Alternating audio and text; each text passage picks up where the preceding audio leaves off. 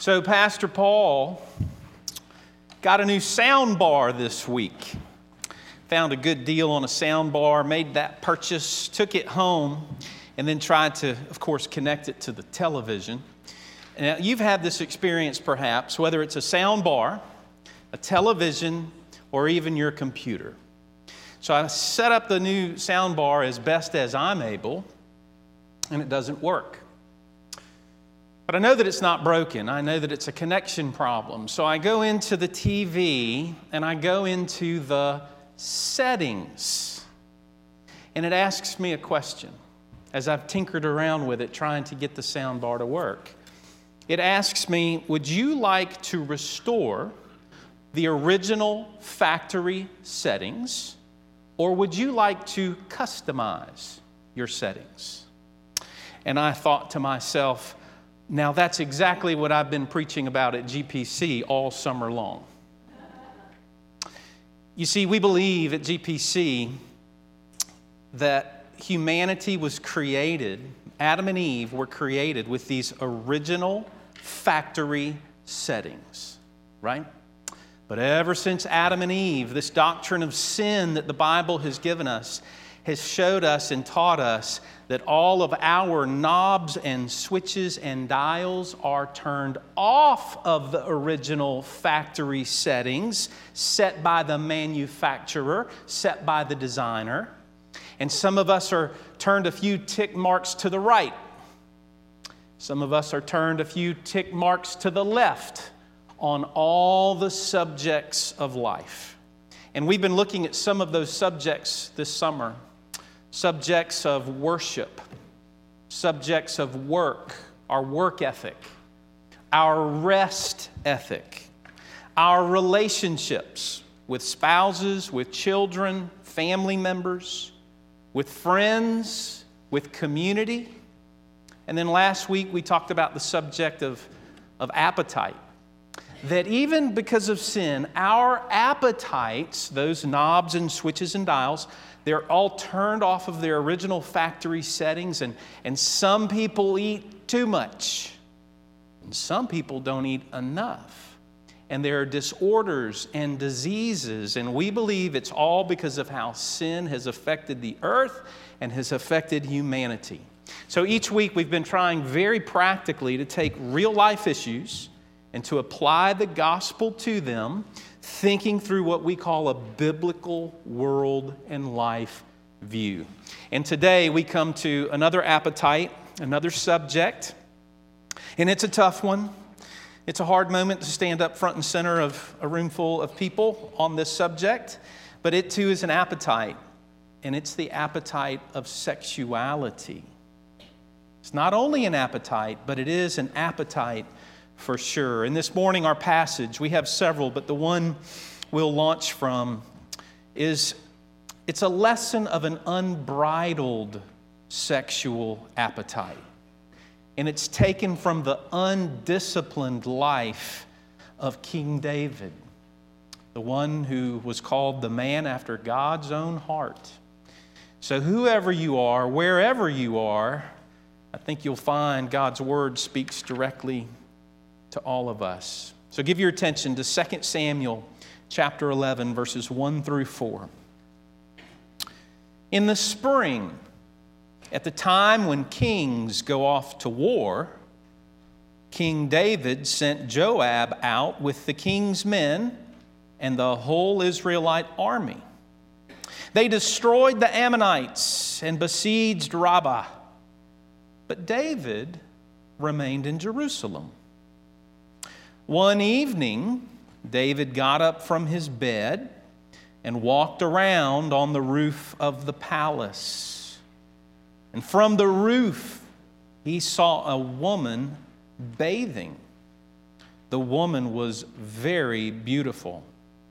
And David sent someone to find out about her. The man said, "She is Bathsheba, the daughter of Eliam and the wife of Uriah the Hittite." And then David sent messengers to get her. And she came to him, and he slept with her. That's just a portion of a much longer text, but I think it's enough for us to begin to consider this subject. Let's pray for the Lord's blessing of it. Lord, would you take this most sensitive subject for all of us who are gathered here? And Lord, knowing that there are likely wounds in this room, some are old wounds that maybe have healed, others may be newer wounds that have not yet healed. But whatever the case, Lord, would you bring the balm of the gospel and healing from the hurt of sin in the form of timeless truth, what you have given us in your word and in your Son. And so we ask that and pray it for each and every one of us. In Jesus' name, amen. Blueprints.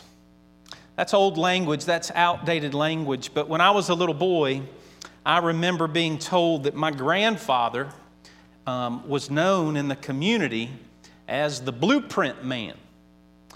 And the blueprint man, I was told, that's what you called the man in charge of the project. And some of you maybe have used that term, but he's the blueprint man, they would point. He's the one who knows what's going on at the work project. So blueprints, for those of you who are unfamiliar with that language, was the old method of drawing up designs and patterns and architectural plans that could be reproduced efficiently to communicate effectively the architect designer's intention for the engineers and constructors to build. And those plans were to be carefully and precisely followed from the foundation to the roof. Blueprints, architectural plans. It's a very real sense in what we have in Genesis. In Genesis chapter 2 are the blueprints of human sexuality. This is the designer's plans, the designer's intentions for how this thing called sex is supposed to work. So I have 4 things I'm going to say this morning, and just to help you track, we're going to talk about the good, the bad, the ugly, and then the beautiful of sexuality. So first, the good. The good is at creation, that God created human sexuality as a good gift, not as a bad gift, not as something to make you blush or make you embarrassed or for you to be ashamed of, but as a good gift. Listen to Genesis chapter 2, verse 18, and then verses 21 to 25. The Lord God said, "It's not good for the man to be alone. I will make a helper suitable for him." And so the Lord God caused the man to fall into a deep sleep. And while he was sleeping, he took one of the man's ribs and then closed up the place with flesh. And then the Lord God made a woman from the rib he had taken out of the man. And he brought her to the man. And the man said, "This is now bone of my bones, flesh of my flesh. She shall be called woman, for she was taken out of man. That is why a man leaves his father and mother and is united to his wife, and they become one flesh. Adam and his wife were both naked, and they felt no shame." There we have what we could very easily put into a definition of marriage as it's given to us in the blueprints. If you put all that together from the church's historic perspective, we would have, as believers in God and His Word, a definition of marriage that sounds like this: one man and one woman united together in a mutual, reciprocal, and lifelong covenantal relationship with all the duties, responsibilities, and joys entitled to their holy matrimony. Now that's packed. There's a lot there. And the awkward thing is, today in our culture, My saying that, by some, would be considered what? Hate speech. That's the culture in which we live. Much of what I'm going to say this morning, as it comes from the Bible, would be considered old and outdated and even as hate speech, violence against people who think otherwise. But for the church, for the Christian church, that is what has defined our understanding of marriage and family under God, the nuclear family and all that God created it to be. A few more things we can say. That man and wife in God's pattern are equal in value. Man and wife are opposite in gender. And man and wife are united as one. And there is the imagery and the language of sexuality and a part of the gift of it. So in creation, we're given this definition of marriage. But secondly, we're also prescribed boundaries for sexuality. Sex was given and it had limits. It had boundaries for who were to enjoy that gift of God. Sex was supposed to produce joy as it bound a man and a wife together as one. And then, of course, sex reproduced life. It created offspring for the future. So God gives this definition of a family, and He puts boundaries to protect what He says is holy, and He gives a purpose for it. These are the blueprints of what God has given His people. And in these blueprints, when followed this way, there would be no guilt, no shame, no regret. All of it would be good and for God's glory. That's the good. That's the good of human sexuality. This is not embarrassing to talk about. It is the way things were supposed to be. It could be called the classic view of sexuality, or our world would call it old-fashioned hooey, right? Outdated thinking. But if you're a Christian thinking person with a biblical world and life view, these are our blueprints. These are the ways it was supposed to be. But of course, you know, that's Genesis 1 and 2, and that horrific and tragic event of Genesis chapter 3 and the fall of humanity into sin has wreaked havoc and chaos on everything and everyone. And there's your second point. Because of the fall into sin, all of our appetites and desires are now fallen and distorted by sin. This is our biblical world and life view. This is how we see things as reality. It's not that some of our appetites and desires are distorted by sin. All of them are. And your knob and switch and dial might be turned in a different direction or to a lesser number of tick marks, but none of them are at factory settings for any of us. They've all been customized by sin. And that is a sobering view for every one of us to have. It's not that we've got it right and that our factory settings are in place. Our tick marks are just off in different ways than other people.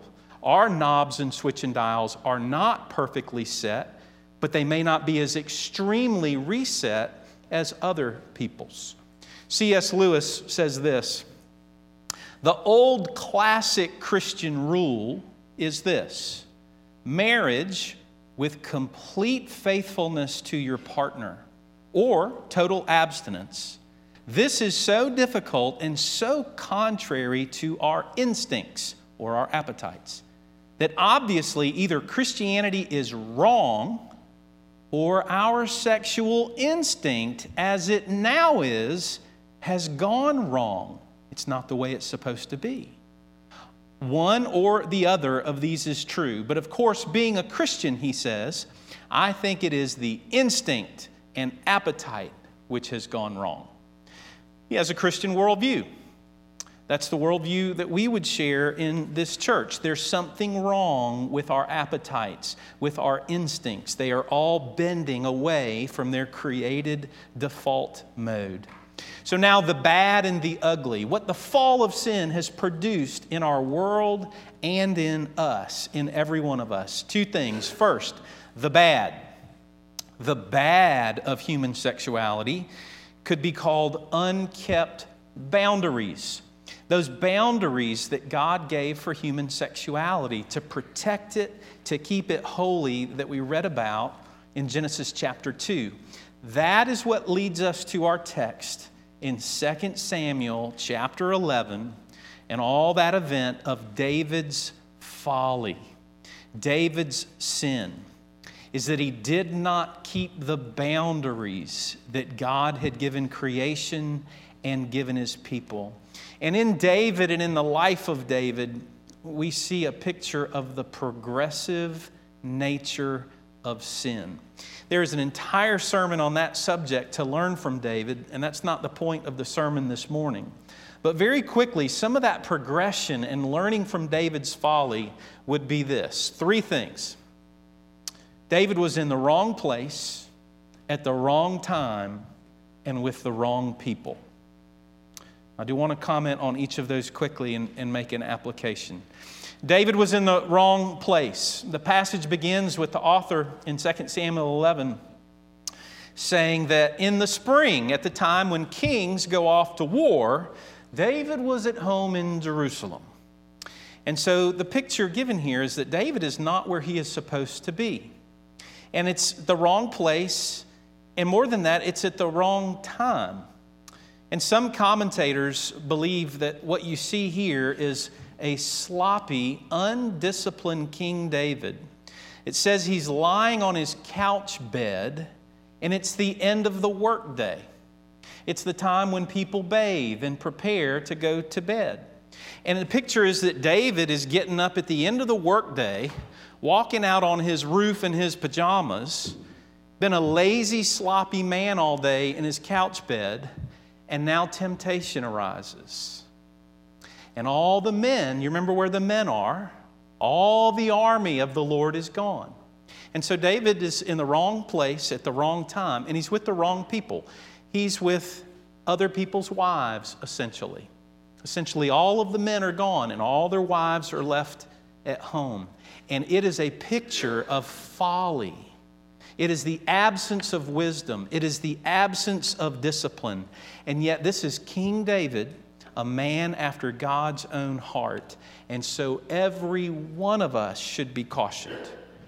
There's wisdom in being in the right place at the right time with the right people. Now, to be more practical in my application, for single people, I'm thinking of college students, unmarried people, people not yet married. There's a lot of wisdom to try to apply from the folly of David. Being in the right place at the right time with the right people. And I've said this 100 times, and I'm sure I've said it here as well, but principles that would apply this in everyday life for single people would be things like this. Nothing good happens after midnight, right? Be in the right place at the right time. Also, nothing good happens when alone together watching a movie under a blanket. That's folly. It is not going to end well. And all the married people are like, yep, he's exactly right, because we've had our own experiences with that. And then thirdly, nothing good happens when pretending to play house together and just sleeping over in the other room. I'm not going to sleep in the same bed or sleep in the same part. I'm just going to stay over. It's not going to end well. And the big tragedy is, well, maybe you can do it once or twice and you seem to have dodged the bullet, but it's coming. That's being in the wrong place at the wrong time with the wrong people. That's not your person you're supposed to be doing this with. So wisdom from the life of David, learning from his folly, that is all the bad of it. J.R.R. Tolkien has recorded for us, it's a gift to us, we have his letters to his sons. And if you've not seen these or read these, you can find these online. But listen to his advice as a believer to his own sons on this practical subject of sexuality. He writes to his sons, "This is a fallen world." Now listen to his biblical world and life view, by the way. This is a fallen world. The dislocation of the sex instinct is one of the chief symptoms of the fall. The devil is endlessly ingenious, and sex is his favorite subject. He can capitalize on romantic and tender moments, watching a movie under a blanket, as well as on our baser and more animal-like ones. Do you hear what he's saying to his sons? And you know he's saying it from his own experience, his own human lived experience. He's like, boys, you need to never forget, you live in a fallen world, and there is a devil who wants to undo you, and he will take your appetite and your appetite for sexuality, and he will do anything he can to trip you up, to ruin that good gift of God. So have your radars up, boys, and don't be easy subjects. Don't be easy prey to the devil. See what he's trying to do, and he'll work through your romantic, good-seeming relationships and try to screw those up, and then he'll work through your more animal-like base lusts. He'll do it either way he can do it, any way he can do it. That's wisdom from a father to his sons. It's a biblical world and life view on a sensitive subject given to his sons. And we can benefit from that. I encourage you, fathers of sons, to read those letters even today. We're then given the consequences of David's failure. And this is not in the passage we read, but the verses later. So just very quickly, there is consequence for David's sin. And this is the spiraling consequences of sin you're familiar with from his story. His consequences would include pregnancy with Bathsheba, which would cause him then to panic. He then becomes a scheming liar, trying to manufacture a way to get out of the consequences of his sin. And none of that works according to plan. He is then a murderer. He then is marred by this sin for the rest of his life. And yet God's mercy and use of him continues, because God showed him what? The love that would not let him go. The same love that we sang about earlier. All of this is an example of the ruin of sin, and it's all bad. It's bad, it's bad, it's bad. This good subject of sexuality that God gave his people, here's how it looks when it's gone bad, when it's gone wrong. Adultery, polygamy, fornication. All of those things the Bible says are bad, and you know that, and you're convinced of it. But it only gets worse from here, and that is the ugly. So the good, the bad, and it gets worse to the ugly, and this is the hardest part of the sermon. But the ugly of human sexuality, so the bad was unkept boundaries given in Genesis. The ugly is unkept definitions, as God has defined sexuality. Remember, we said in previous weeks on this doctrine of sin that Satan is like a vandal. He wants to vandalize God's creation. He wants to vandalize God's gift. And sex is his favorite subject. So Satan loves to vandalize the holy gift of sexuality. What God had created with order, he wants to bring chaos. Where God gave definition and boundaries, he wants to remove boundaries, and he wants to change the definitions. And that's what we see happening in our culture now more than we've ever seen it. Radical redefinitions of what God has said is holy. In the last 10 years, we have seen marriage redefined in our state and in our culture, in our country. The family redefined. All things sexual have been redefined in the last 10 years. So I was at Erskine as the campus ministry for 20 years, and I taught on this subject 3 times like this. The very first time I did it, I remember not even having thought about addressing gender and how many genders are there and who are the persons that can be married. But by the second time I taught it, that was the number one issue. Who could marry? How many genders are there? And if you want to have your mind blown, go and Google how many genders are there. And you will get some astronomical numbers. And even my saying that is hate speech in our culture. I understand that. But remember, we have blueprints. As believers, we have blueprints of how we believe things are supposed to be. So there's been radical redefinitions in our culture.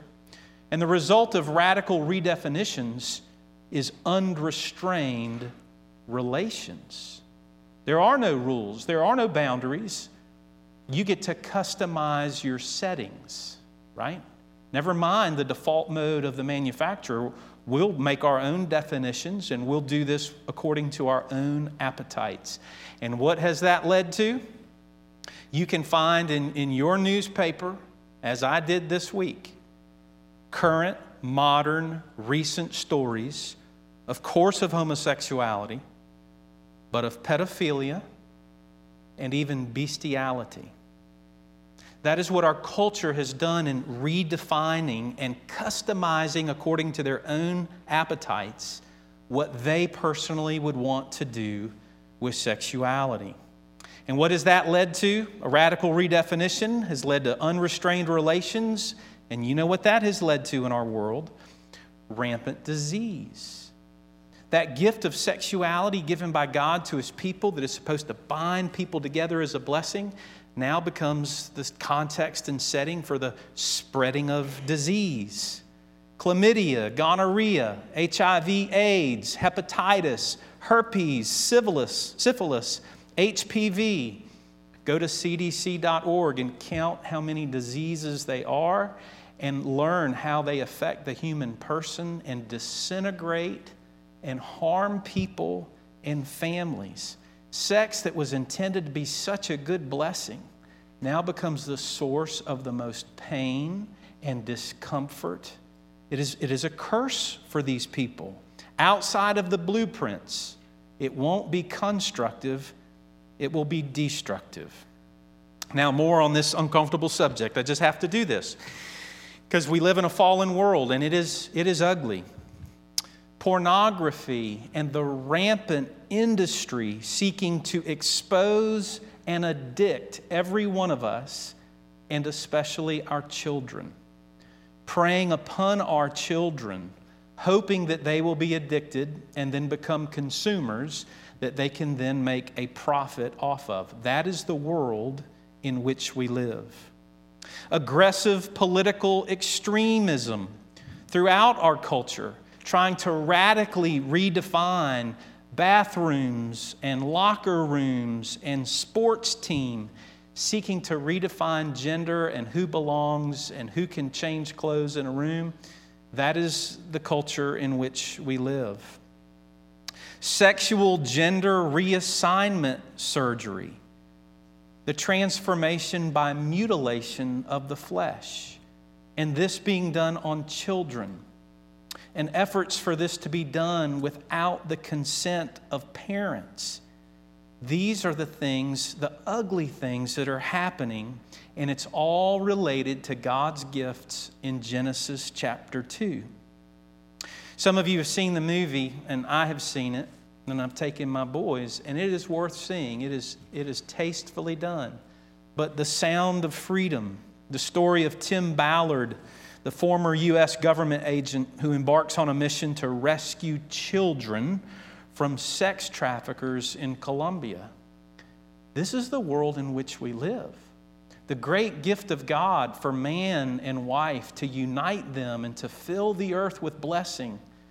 We now pray, our people pray upon one another. Human being praying upon human being, praying upon the weakest of human beings, stealing them for the sake of sexual perversion. Now, all of that could be interpreted as hate speech, but none of it is.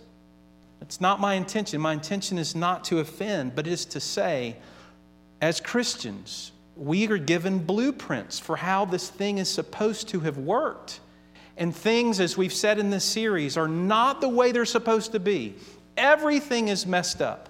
Some people's dials and switches and knobs are turned way off into gross perversions.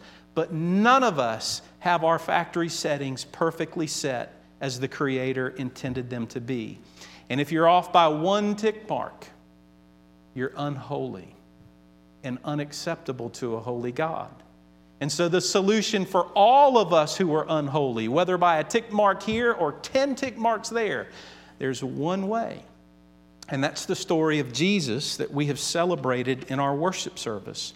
Now, we look at this in our culture, and I think it is right to have the response of, well, the blueprints say this, the culture's doing this, it's all upside down. It's all wrong side up. It's all backwards. And it is. And that can put you and that can put me in a tense spot, especially when we're accused of hate speech, or the culture would want to cancel us, expose us, and run us out, right? Well, let me share this story with the hope that it might help. Some 60 years ago, there was in the New York Metropolitan Museum of Art, there was a display, and I think maybe I've shared this story with you before, but the life works of Henry Matisse was on display in 1961. His works were displayed for 47 days. And there was one particular fan of that museum and of the works of Henry Matisse who went 3 times during those 47 days to see the art gallery and the display of his life work. On her 3rd day, she sat looking at a piece of art called Le Bateau, the boat. And after seeing it for the 3rd time, it occurred to her, that piece of art is upside down. And she looked at it and she thought, it's upside down. But 116,000 people over the course of 47 days had passed through and looked at all that art. And nobody had said anything. But as she looked at it and as she knew what she knew about the creator of that art, she was convinced it's upside down. So her name was Genevieve Habert, and she was a stockbroker. She went to a security guard and said, "Excuse me, I'm just a stockbroker, but I'm a fan of Henry Matisse, and that piece of art is upside down." And what do you think that he did? He laughed at her and dismissed her. So she went and found somebody who would listen to her, and they finally looked at it, and they concluded, she's exactly right. We had hung up this piece of art upside down for 47 days, and nobody knew it. Now, if you're wondering to yourself, well, how could anybody make that mistake? Because it's modern art, that's why. So that's how it's supposed to be seen, but it was put up like that. And the only difference, what she noticed, is the extension of the boat right here, maybe you can see, is not seen in the shadow. So that is the real thing, and that is the shadow of the boat on the water. So why do I tell you that story? You know, we're looking at sexuality in our culture, and we rightly conclude it's upside down. It's supposed to be a blessing, and it's become a source of pain and perversion and taking advantage of people. That's wrong. But you can feel like, I don't want to be canceled. I don't want to be accused of hate speech. So I won't go talk to the security guard and point out the error that I'm convinced is wrong because I know the author of it. But she said, this needs to be made right. And she did that. That little stockbroker did that. I think you and I live in that tension. I know that I do. You're surrounded by all kinds of things, but you don't have to hate the sin the way that they might think that you do.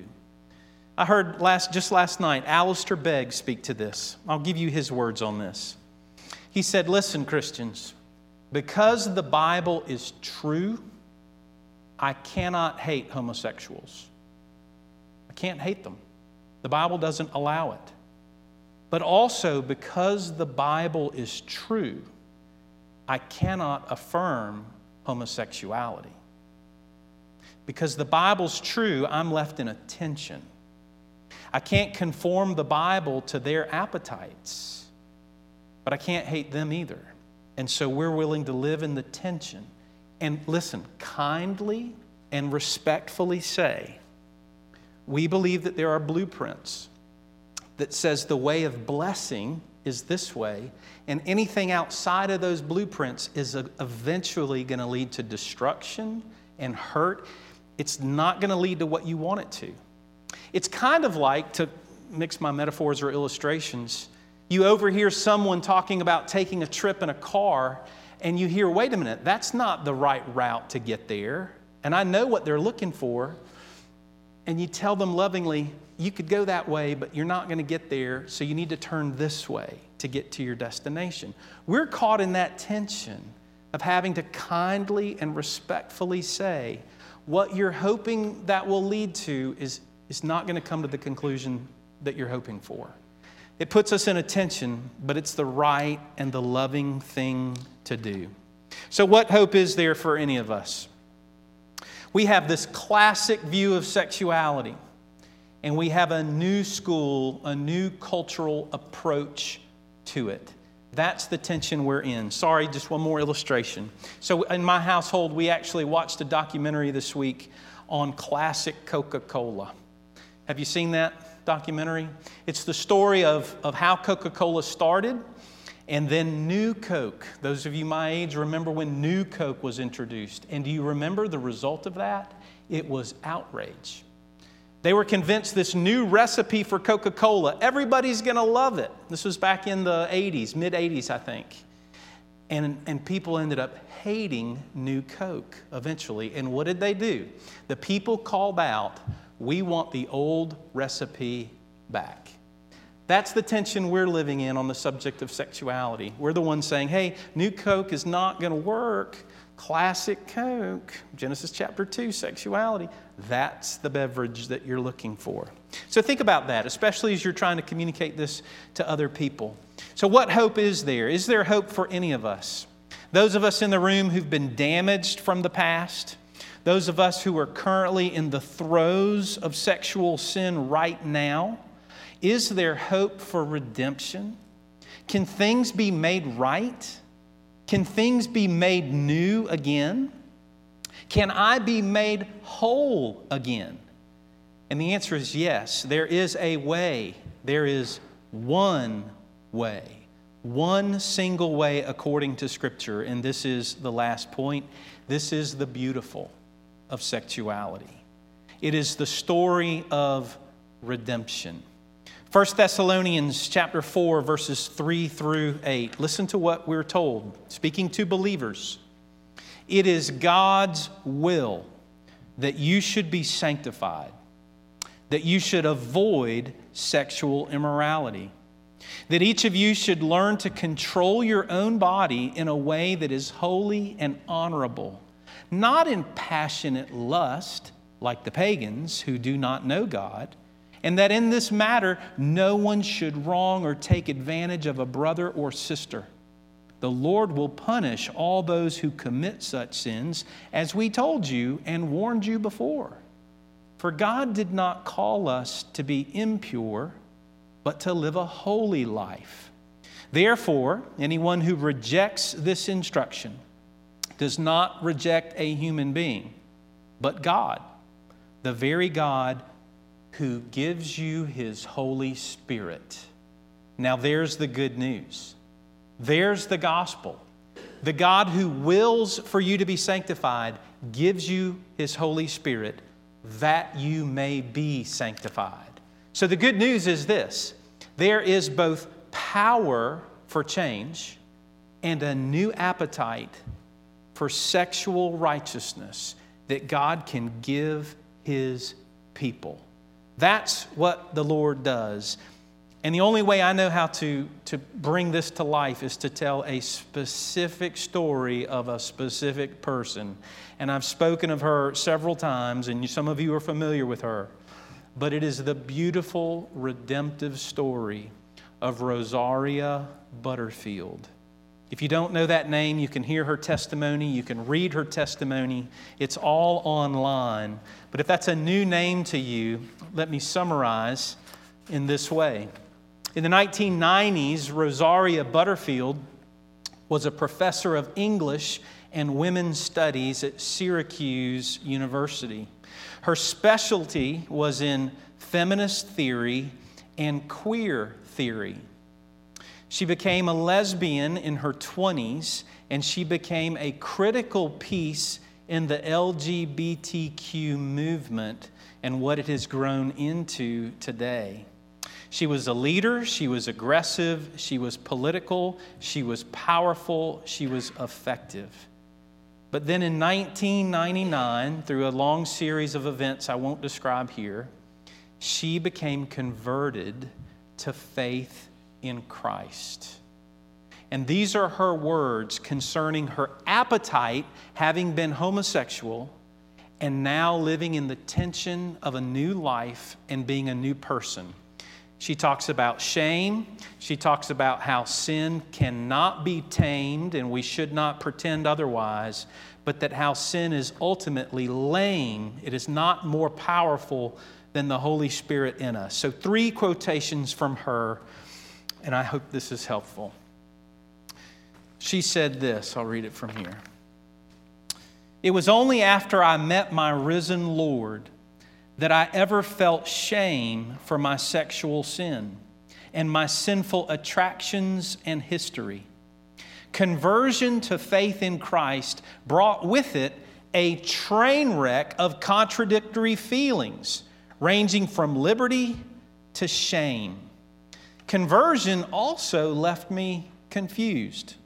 While it was clear that God forbade sex outside of biblical marriage, there's your boundaries, it was not clear to me what I should do with the complex matrix of desires and attractions that churned within me until I was able to see how God intended to replace my shame with hope. Now, what is that? That's 1 Thessalonians 4. That God the Holy Spirit can bring hope for change into the life of a sinner. She goes on now to talk about how sin cannot be tamed, and you are a fool like King David if you think otherwise. Listen to what she says. Deal with sin as sin. Don't let sin in the house. Don't buy it a collar and a leash and give it a sweet pet name. You can't tame or domesticate sin. If you let the baby tiger of sin into your house and you name it Fluffy, don't be surprised when you wake up one day and find Fluffy eating you alive. That's how sin works. And then lastly, that sin is lame. It's weaker than God's work in us. She says this, Christian, remember who you are. If you are in Christ, you are a son or daughter of the King.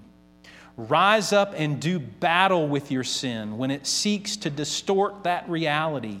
You are not defined by your sin, but by your Savior. Amen and amen that God would work in the life of a person to bring this beautiful transformation that's so visible to us. But not only does He do these big pictures of redemption in maybe some of what we would call the ugly sins of life, but He does it with the smaller sins that our culture would call pet sins. The things maybe that some of you identify more with. If you're one tick mark off, you're not holy. And that describes every single one of us in the room, every single breath of every days of our lives. What hope do we have but that we can be whole again because of the blood of Jesus? So whatever your circumstances personally, if you're veering left, if you're veering right, if you're wandering from God's boundaries and God's definitions, can you be whole again? Can you return to the path of what God would have for you? Absolutely.